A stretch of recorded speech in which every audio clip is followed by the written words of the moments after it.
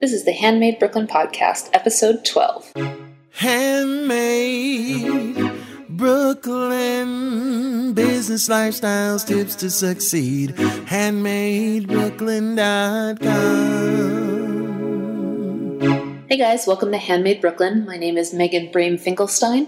I'm an award-winning small business owner, and I am here to help you succeed in your small business. So thank you so much for being here. I am so excited to talk to you today about something that I feel is super important, and that is making sure that you are in control of your own business by having your own blog. And to see me on Periscope this past week, I was talking just about this. And as a side note, that was my first Periscope video, so I am super excited to get this going. I'm really nervous about doing Periscope, but as you saw in my 52 goals for the year, I want to create more Periscope videos to have more content for you guys. And it's just something that I've got to get over. And the only way I'm going to get over it is by doing it more often. So, oh my God, it was actually pretty fun. And I hope you'll follow me. It is Handmade BK on Periscope and on Twitter. It's the same one. So definitely check me out. Let me know if there's any subjects you want me to cover. I'd be totally happy to talk to you while you're looking at my face. So why a blog? Why not just have your domain linked to your Etsy shop? You can do that, but there are numerous reasons that you should have a blog somewhere in your business. And I know that might make you nervous. It might give you sweaty palms to think about yet another thing you have to do for your business. But believe me, the payoff is so worth it. The most important reason is that it gives you control of your brand. If you only have an Etsy or an Artfire or any of those other third-party websites, you're not in control of your business. Some of you may know that Etsy, and again, I'm using Etsy as sort of a catch-all for all of these, but specifically this comment, Etsy went public, which means they are now beholden to their shareholders to make a profit. And if you've noticed the stock market lately, Etsy has tanked. Their stock prices have tanked. So what that means is that Etsy is now in crisis mode. They have to start looking into what is profitable for them, what is not, and, cut the fat. So, obviously, well, not obviously, for the moment, this is not going to happen. But Etsy could shut down. Any of these third-party sites could shut down because they're not profitable enough for the powers that be. Or you could also have your shop shut down for some violation that you might have not even known you were breaking. What happens then? Well, there goes your only source of income, or your extra source of income, the one that's paying for the groceries, or the one that's giving you just some extra pocket money. It's gone. And what do you do with that? Well, if you have your own website with a blog, and it can just be a domain with your blog on it that has a link to your Etsy shop, that puts you in total control, so that if something does happen, you're able to say to your followers, hey, my site has been shut down, we're working it out, I'm still around, I haven't closed. So this gives you an option to have control over your business. It also gives you the option to create a mailing list, and a mailing list is worth its weight in gold. These are the people that are so interested in your business, they have given you their email address. And I'm sure, as you guys probably know, because I certainly face it all the time, it is really stressful to give out your email address because you get so much crap anyways. All the time, right? All the time. So much crap comes into your email box. So to willingly give that to a company, that is a great customer. And you want to cultivate that and make sure that you have that kind of list. So if something does go wrong, you can just shoot out an email that says, hey, something happened. We're working on it. Please stick with us. We're still around. Rather than they just go to your Etsy store one day and it's missing. Where did it go? What happened? So that's probably the most important reason. It gives you control of your brand. It gives you the ability to have a mailing list. Second reason, creating fresh content on a blog is going to help you get your name out there. So when it comes to social media, like Facebook, Instagram, Twitter, Pinterest, you name it, Snapchat, what is key? It goes back to the 80-20 rule of 80% of your content should be value. 20% of your content should be products. If you have additional content that's hosted through your site, you can offer that. You don't have to go to somebody else's site and retweet them or repin them, repost them, which takes the customer away from you. Instead, having all of this content on your own site, all these blog entries, pages, whatever, puts them into your site, watching you, focusing on you and your brand. The third point, having a blog will position you as an expert, even if you don't feel like an expert. I have won industry awards. I've had my name in the New York Times. It's been really cool, but I still will never think, oh, I'm an expert in the skincare industry. I'm not. I will never feel that way. But I know that I know more things than a newbie does in my industry. And you probably know more things about a newbie in your own industry. So you are going to seem like an expert. And you know what? You probably are an expert.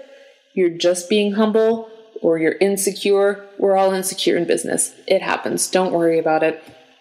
But if you make a blog that is yours and you have people come to you to learn, you have just set yourself up as an expert, which gets the ball rolling, basically. So one person might see it and they'll pin it, or another person might see it and they're an editor and they need a source on something. They're coming to you because you have this great article about why silver is so important in jewelry making, or I don't know, how to screen print t-shirts effectively, anything like that.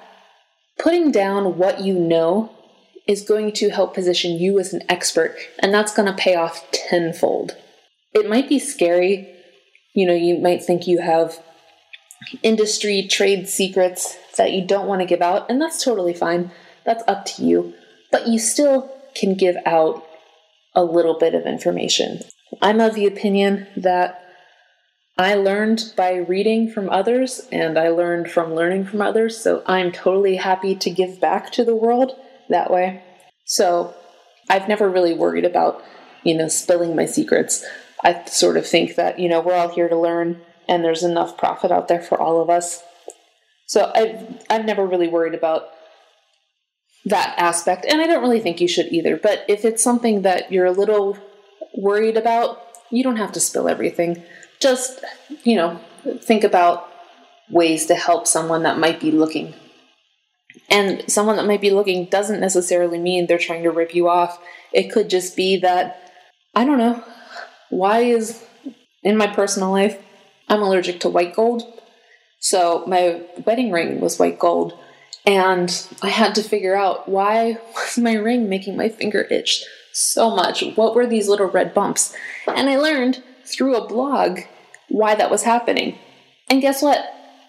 Guess where I bought my wedding ring from? My sterling silver wedding ring. I bought it from them. See, it just happens. Another reason to have a blog and put out regular content, it's going to help your ranking on Google. Google loves new stuff. Google's goal is to provide their customer, the searcher, with the best content. They want to provide the most accurate content and the most helpful content, because then they'll keep coming back to Google, right? And Google makes money out of the ads. The ball keeps rolling. If it's new and it being content, Google is going to assume that there's new information out there about a topic, like why does white gold make me itch? And if you've got an article about that, they're going to put you up in the search results higher than just an Etsy shop or just a product-based business. Having this additional content is going to help you tenfold by pushing you up through Google. Google's going to be your friend. It's going to get you more page views. It's going to bring you more customers. Now, this last point is something that I don't think comes inherent. I think it's something that you learn as you go to become a successful business owner and run a profitable business. It's not all about the product. And I know that sounds kind of cliche or whatever, but your end goal is to serve your customers.